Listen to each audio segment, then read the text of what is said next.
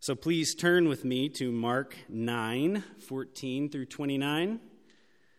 This is where we will behold and consider the wonders of God and His Word this morning. Mark 9:14 through 29. We just continuing right along in Mark's narrative. Question I've probably asked before in this sermon series: what is the biggest challenge you are facing right now? What is it that induces anxiety? You know, when your palms start getting sweaty and you feel the heart uptick a little bit in your heart rate.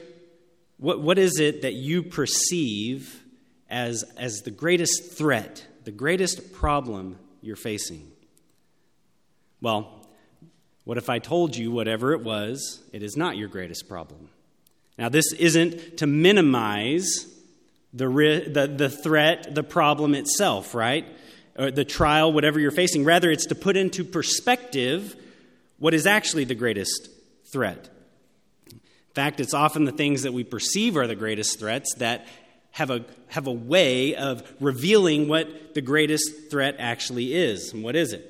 Well, if you followed along in Mark, it should be as no surprise to you. It's unbelief. Unbelief in God and in His promises. All of Scripture, this revelation of who God is given to us to show us who God is and what His promises are. And the call is to treasure Him, to believe Him above all else.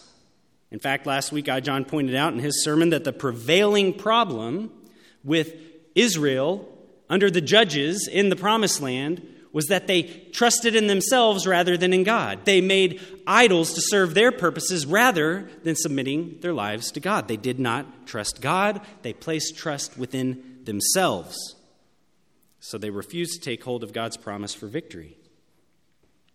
They did not believe God or His promises. This unbelief is the greatest threat to your life. Now, I know what you're saying. Unbelief again? Why do we have to keep coming back to this? How many sermons are we going to do on this idea? How many times are you going to preach it? Well, I'm only preaching what Mark has written down, what God has given him, so you can take it up with Mark, and he just won't let it go. Mark will not move on from this problem of unbelief. Obviously, he and God thinks it's important enough to keep us coming back to it over and over again, and perhaps it's because we are so prone to not consider it as dangerous and as insidious as it actually is. Out of sight, out of mind. I have bigger problems to worry about right now. But unbelief is the poison and the cancer to the immortal life, as we saw in Jesus' call to discipleship. So God keeps showing us here in Mark, again, that Jesus, the Messiah, the Son of God, is the cure, right, for this unbelief. And we've reached a turning point in Mark. Remember, up front in the first half of Mark, it's been Jesus is the Messiah, the Son of God, and He has all authority, and that has been displayed after authoritative act, miracle after miracle. And now, in this turning point, we see that it is about Jesus, the Messiah, who suffers, who will serve. That is how He will reveal His salvation. That is how He will rescue. And the call is to follow Him in that. In fact, there's only 2 more instances of miraculous deliverances from this point on in Mark. One of them is here this morning in our passage. So Mark continues to focus on then what it means to follow Christ in this path. And that cannot be done without faith, belief in who He is and His promises, treasuring Him above life itself, as we saw recently. In fact, our passage today, this individual narrative, has the highest concentration of explicit uses of faith words and some implicit faith concepts. Words like faithless, unbelief, believes, believe, and faith concepts like prayer are more concentrated here than just about anywhere else in Mark's narrative. So the point is that the threats, even as we will see today, demonic threats, reveal the underlying need for more faith in God, for faith in who He is. And our passage this morning gives us a picture of that faith, what it looks like.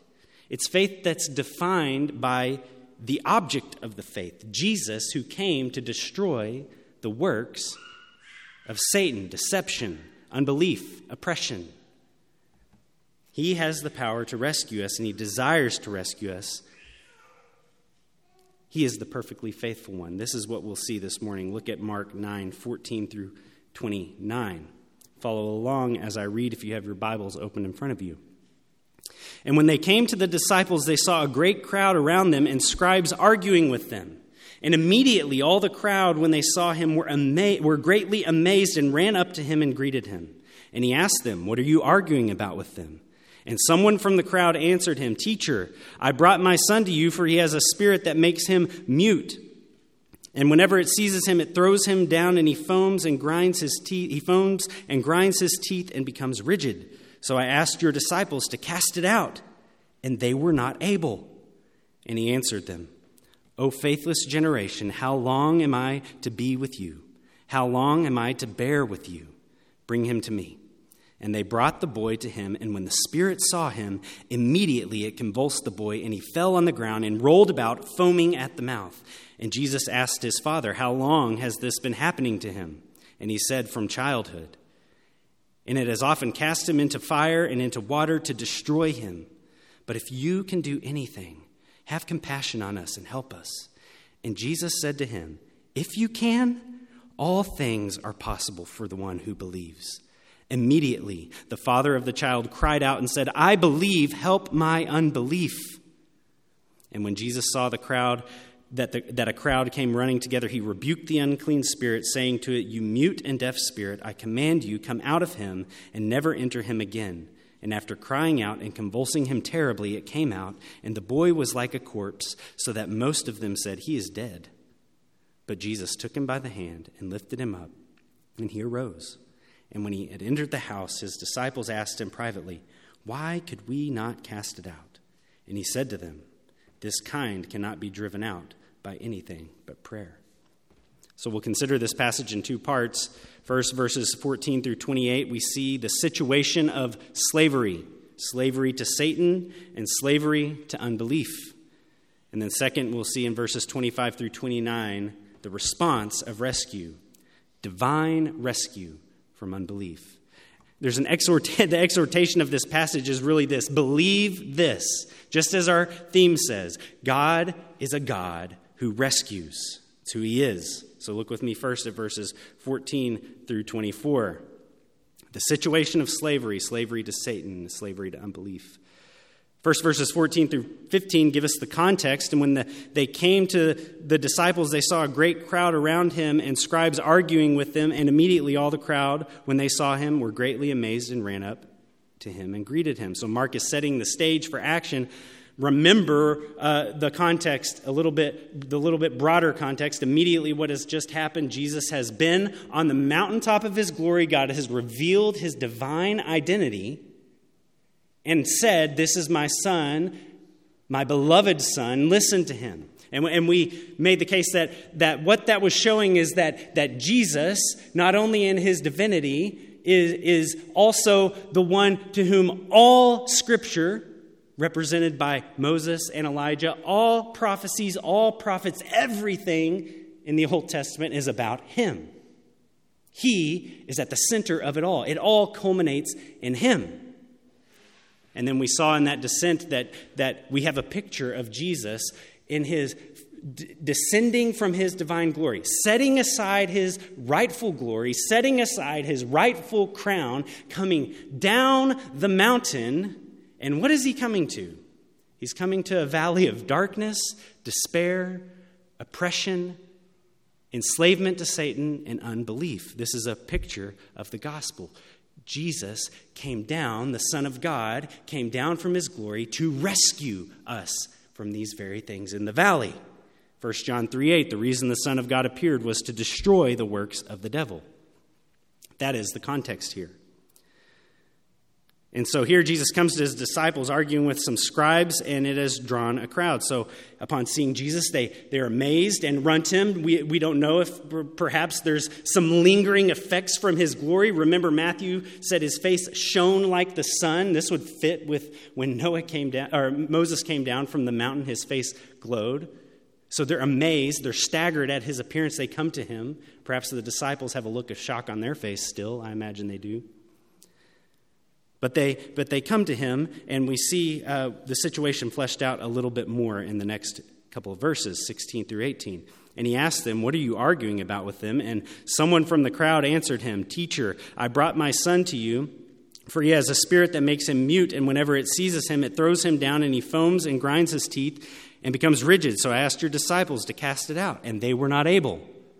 So here we see the presenting problem, slavery to Satan. But we also see an underlying problem that the presenting problem reveals, unbelief, specifically the unbelief of these disciples again. So first, Jesus asks why the argument, and a man from the crowd answers the boy's father. He says, "I brought my son to you," and perhaps not finding Jesus, he said, "Well, I'll go to the next best thing." His disciples, they are like him. I've even heard that they've been casting demons out. So I brought them to your disciples, but they were not able to do it. And this led to an argument. Well, so this somehow relates to the argument. We could speculate, are the scribes and the disciples arguing about purity laws? Should they even be around this unclean spirit? What are our theological points of authority? We don't know exactly the nature of the argument, but just step back for a second and consider the whole scene. I think that's the payoff. When man is left to himself, chaos, utter dissension. They cannot figure this problem out on their own. And arguing and bickering comes about. I don't know if you've ever been on a sports team that perhaps maybe wasn't very good or something, but if you have that experience when all of a sudden you're overwhelmed by a dominant opponent and you get in the huddle, and usually what happens initially is there's a lot of, why didn't you do this? No, why didn't you do this? This was your fault. A lot of blame shifting, right? There's just dissension. That's kind of the picture we have here, right? Nobody knows what to do. So this is the presenting problem. And some have speculated that perhaps this actually isn't an unclean spirit, but this muteness and these seizures actually point to an epileptic condition like epilepsy. Well, the passage is going to make clear, the narrative and Jesus by his own words, that this is 100% clear. This is demonic oppression, not physical sickness. The boy is oppressed and enslaved by Satan. But underlying this presenting problem is the unbelief of the disciples. Specifically, the boy's father says that they did not have the power or the strength. It's the same word we saw regarding the demoniac in the Gerasenes. Nobody had the strength to subdue him. The disciples are not able. They were not able. So this is the twofold situation, presenting problem of the unclean spirit that is oppressing the boy. And Jesus makes clear here in his response that that even in the midst of the unbelief of these disciples, he will move to rescue this helpless child. So look with me at verses 19 through 20. First, the first half of 19, "And he answered them, 'O faithless generation, how long am I to be with you? How long am I to bear with you?'" So Jesus affirms our conclusion. Jesus laments over faithlessness. This is a little shocking in a way. The first thing Jesus laments in this entire situation is not the evil spirit that is enslaving this boy. The first thing he laments is the faithlessness, the unbelief of the disciples and this generation, all of humanity. Two questions. Does this seem harsh or unloving to you? I mean, look at Jesus' words. How long am I to be with you? How long am I to bear with you, you faithless generation? Actually, this is infinitely loving. Jesus will not let faithlessness go unaddressed. And thank God he doesn't, because it means salvation for you and me. Because Jesus is the solution for this faithlessness. He doesn't just call it out and then say, see ya. No, he identifies the faithlessness. And even in the midst of it, he will move to rescue. When we can learn from this, when we lovingly call out unbelief and faithlessness in one another, which is something we are called to do. Our master, Jesus, does this. We are his disciples. We do this, and it is loving because we do it while holding out Jesus, salvation. We don't divorce the two. Second, do you see the vast difference between Jesus and humanity here in this lament? Jesus says, "O faithless generation, how long am I to be with you?" Jesus is not of this generation. He came from outside and completely different. Mark wants to highlight this, specifically the underlying condition of unbelief over against Jesus' perfect faithfulness. We are faithless. He is faithful. And he moves to rescue. Yes, Jesus has a distaste for the faithlessness that marks unbelieving humanity. And how long will he bear with it? Jesus will bear with it and endure with it until that faithlessness costs him his life in order to save. So look at the rest of verses 19. The rest of verse 19 through 20. Jesus says, "Bring him to me." And they brought the boy to him, and when the spirit saw him, immediately it convulsed the boy, and he fell on the ground and rolled about, foaming at the mouth. So in the face of this unbelief, Jesus calls for the boy to be brought to him anyway. And as if we needed any more evidence of Jesus' divinity, look at the demon's reaction, right? We've seen this over and over and over again. Every time an unclean spirit comes into the presence of the Son of God, panic. They just go crazy. That's what's happening here. So Jesus moves to rescue in spite of faithlessness of this generation. But like a good physician, he is not satisfied just to take care of the temporary problem. He probes deeper to the hidden underlying issue of unbelief. We've seen it here with the disciples, and now we will see Jesus do the same thing with the boy's father. Look at verses 21 through 22. And Jesus asked his father, "How long has this been happening to him?" And he said, "From childhood, and it has often cast him into the fire and into water to destroy him. But if you can do anything, have compassion on us and help us." So have you ever asked someone a simple question and all of a sudden they just begin to unload on you, right? You're just like, I just thought I was asking one little question, and all of a sudden you get a deluge, right? You've probably heard Cody say, and we talked about it in core seminar this morning, that Jesus had a knack, a unique ability to say the exact right thing that needed to be said at the exact right moment for the exact right person, right? And here Jesus, certainly out of compassion for the boy in the situation, says, "How long has this been happening?" And the floodgates open, right? He says, "From childhood," and then goes on to say everything that is happening. And the picture we get here is one of an excruciating trial. The father can't help but unload everything to Jesus at this question. It's a young boy, and apparently for most of his life, since childhood, this has been the situation. This father is always in fight or flight mode, always at 100. He has no chance to relax because at any moment, this unclean spirit could cast his son to the ground, and at any moment, his son's life is threatened because of this. How many times has this father had to bandage and heal burn wounds only for, once the bandage is taken off, for the unclean spirit to immediately cast him in the fire again and have to rescue him again? How many scars? How many times has this father had to resuscitate his son from being thrown into the water? This is not a little trial. Perhaps it puts some things in perspective for us, but also perhaps we can relate to the sense of the feeling of no relief. It never ends. So Jesus' one question uncovers the Father's desperation, but it also uncovers the Father's hopelessness. But if you can do anything, have compassion on us and help us. So the Father asks for compassion and help. This word help conveys the idea of come to my aid, rescue me. That's where we get the theme for this morning. God, the Lord, rescues. This word help. That's what it's conveying in the original language.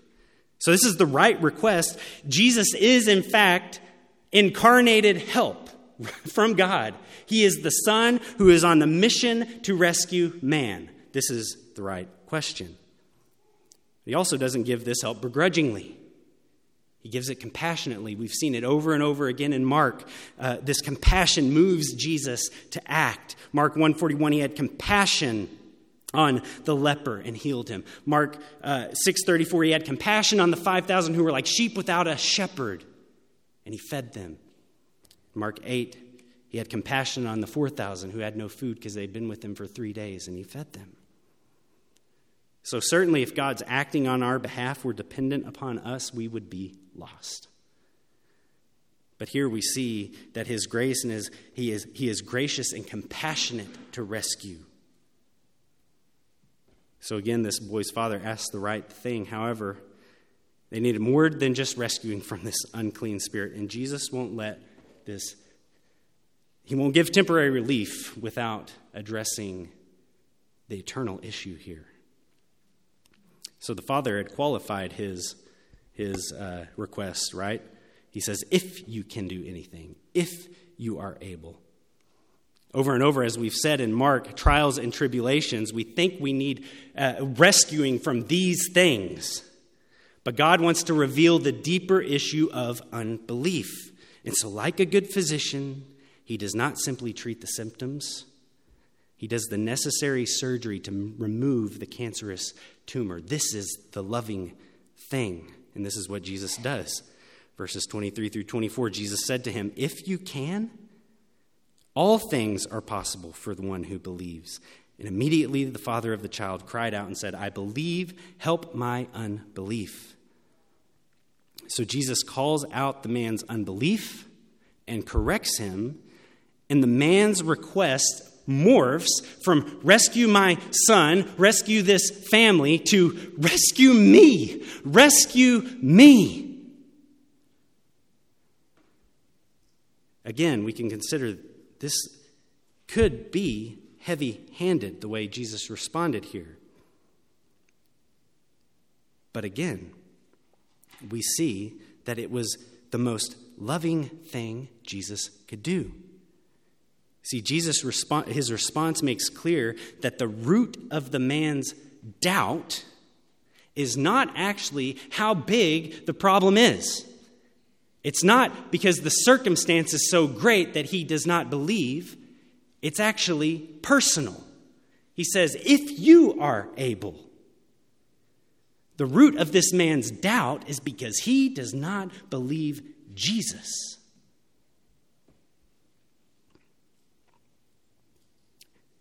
Same for us. We can point to the circumstances of our situation as the reason we struggle so much.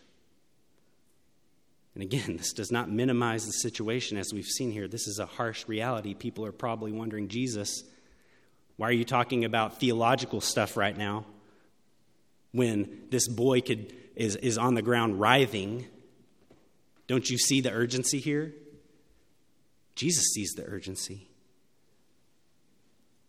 The Word of God tells us that our unbelief is first and foremost has to do with unbelief in God, not our circumstances. We simply don't believe God. And so Jesus, if he wouldn't have responded the way he did here, would the man have responded the way he does? Furthermore, if Jesus did not respond the way he does, would this man have even known of his unbelief? Would he have made this cry for help? Jesus has no ulterior motives here other than to save this man. And so when we think about ourselves and when we are called to do the same thing Jesus does here and call out unbelief, we have to make sure that we don't have a 2x4 sticking out of our eye when we go to remove the speck from our brother's eye. Jesus has no ulterior motives. He is doing this out of love. He wants to snatch this man from the fires.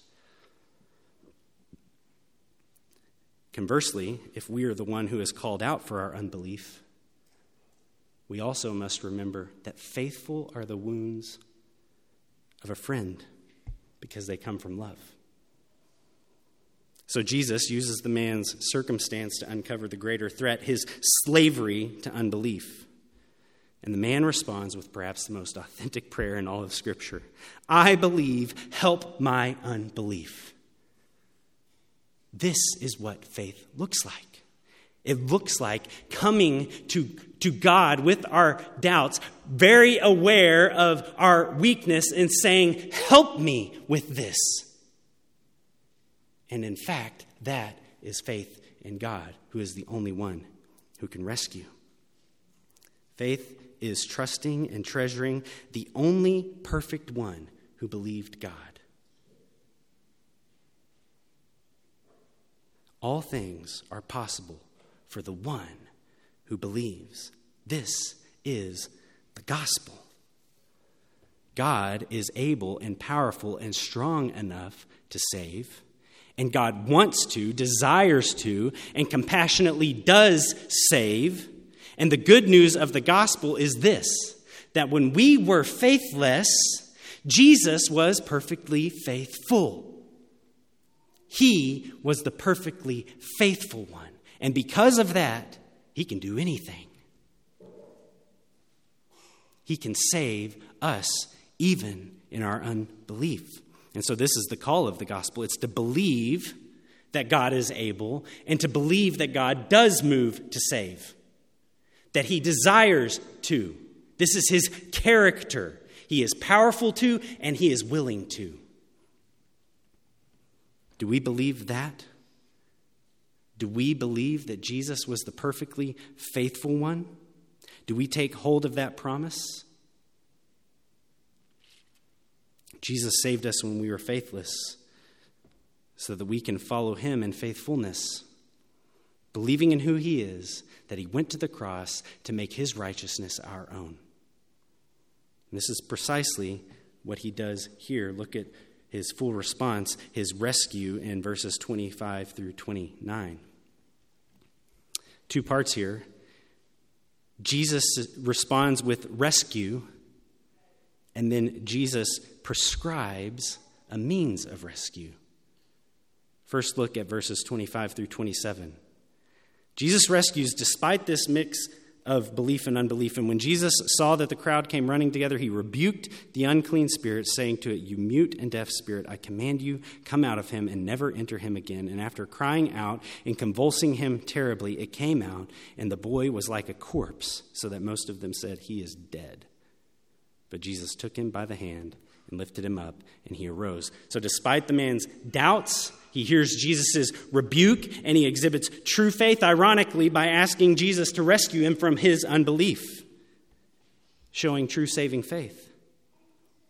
He takes hold of the hope in Jesus. So Jesus, seeing the crowd, perhaps this is a cue again to Jesus will reveal himself in his time and his way, right? Doesn't want to make this a spectacle. Jesus commands deliverance, and Jesus grants deliverance. Satan did not stand a chance in the face of the Son of God. And the picture here is instructive for us. The boy looks dead. And Mark uses the same language. Commentators point this out over and over. Mark uses the same language here as he did for when Jesus raised Jairus' daughter. He took the hand, he raised up, and the boy arose. This is going from death to life. That's the picture here. This is death to life, Jesus raising the dead. Jesus is salvation. Unbelief that leads to death does not stand a chance in the face of the Son of God. So the question we've alluded to is faith in God. God's the object of the faith, but it was never primarily one about his ability. The question was one of believing that Jesus will rescue, that it is God's will to rescue. That's his character.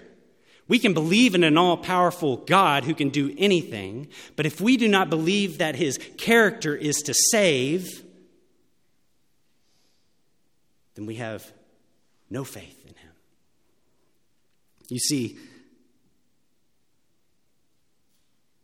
the character of God is compassionate, sacrificial, love. It rescues and saves.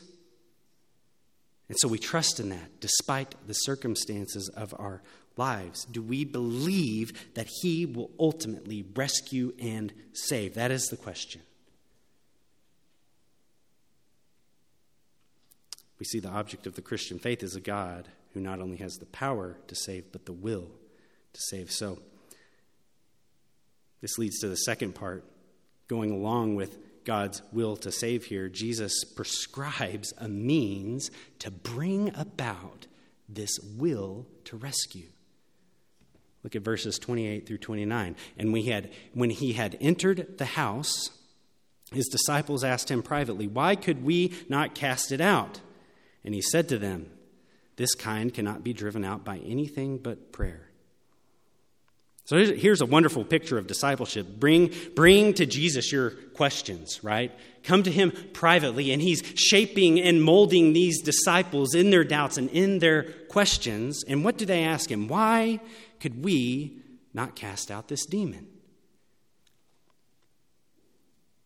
And we've already seen that Jesus has made the point when he lamented the disciples' lack of faith that it was because of their lack of faith. It's their lack of faith, we say. Which is why Jesus' answer might be somewhat surprising. Jesus says the reason they could not cast out this demon was because it was a kind that could only be cast out through prayer. Now, we could speculate, we could do some demonology here and try to this means that there's higher ranking demons than others that are more powerful, and this one is particularly violent. We can see that, sure. This seems to be a point that's being made here, but Jesus still cast it out with a word. The object of faith did not change. It didn't matter what level this demon was. A word does it. The object did not change. So essentially, what Jesus is saying here is you were not able to cast out this demon because you didn't pray. Because you did not pray. Jesus laments their lack of faith and then connects that lack of faith directly to the result that they did not pray. Matthew in the parallel passage makes the point that the disciples could not do this because of their lack of faith. Jesus said to them, because you had little faith.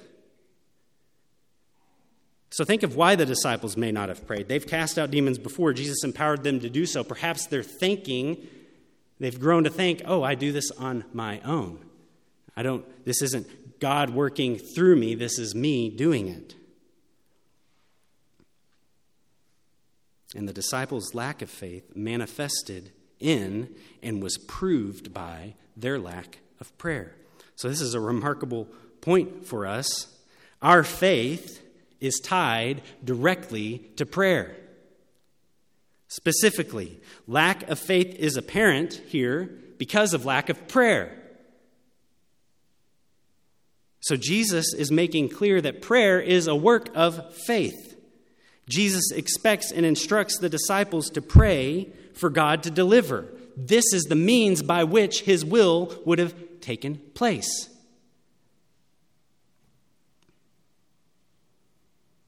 They will not and cannot deliver by their own strength. Rather, they must actively work out their faith through prayer. If the disciples then would have prayed, the opposite must be true, then they could have cast out this demon. Prayer is a work preordained by God for us to walk in. Ephesians 2:10. Prayer is just one of the applications I want to draw out here as we move to the Lord's Supper. First, this narrative exhorts us to recognize a few things. First, recognize that spiritual warfare is raging. If you do not, you will not fully recognize your need for Jesus to intervene in your life, to rescue through the power of the Holy Spirit. Satan has come to deceive, kill, and destroy you. To not acknowledge this is reckless, arrogant, and foolish. We cannot resist through the power of Christ what we do not acknowledge. We have to recognize spiritual warfare rages. And growing out of this, we must recognize that we need help. And on the flip side, we must recognize that we need to offer help. First, recognize you need help. Don't keep your needs from God or your brothers and sisters. The church is the body of Christ, the community, the means by which God helps us bear one another's burdens. To refuse help is reckless, arrogant, and foolish. We were not designed to overcome in our own strength. When we are weak, that is when God's strength is made perfect. That is how he rescues through our humble recognition that we need help.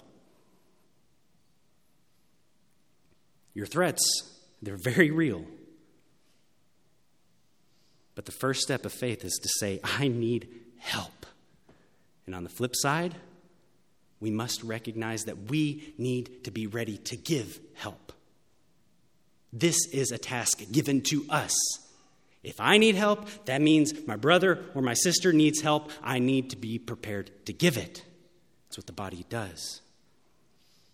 Third, recognize that the biggest perceived threats in your life reveal the underlying doubts of unbelief, which is the greater threat to your life. This should be our prayer. Rescue me from my unbelief. As we said, perhaps the most authentic prayer in Scripture. Recognize that the trials you are facing, while real and painful, are revealing corners of your heart that you keep back from God to trust him.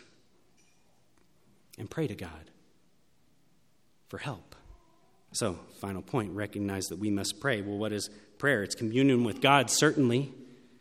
It is seeking God in worship, communing with him in his presence, treasuring him, enjoying him. But here our passage makes clear that it is also a work of faith. It is also evidence of faith. If you want to gauge on the belief and unbelief and the faith and lack of faith in your life, look at your prayer life. Seems to be an implication here. And if it's a work of faith that God has prepared beforehand for us to walk in, then consider this. We often ask the question, does our prayer really do anything? Well, if God is sovereign, if he is in control of all things, if he has ordained all things, then that means he has ordained for you specific prayers for you to pray that bring about his will. Take up the work of faith and pray. This is what God has willed for you to do. Before your days were written in the book, God set aside prayers for you to pray. You to bring about his will. And this is evidence of your faith in believing that God is a God powerful and able and willing to rescue. I've been so rebuked in reading this passage to see that my lack of prayer is because I have a lack of belief in who God is.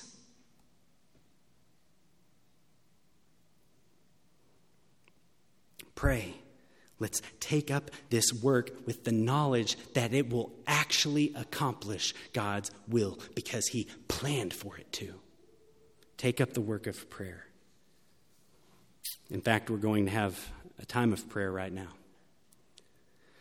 I'm watching the clock here, so we'll still got to come to the table.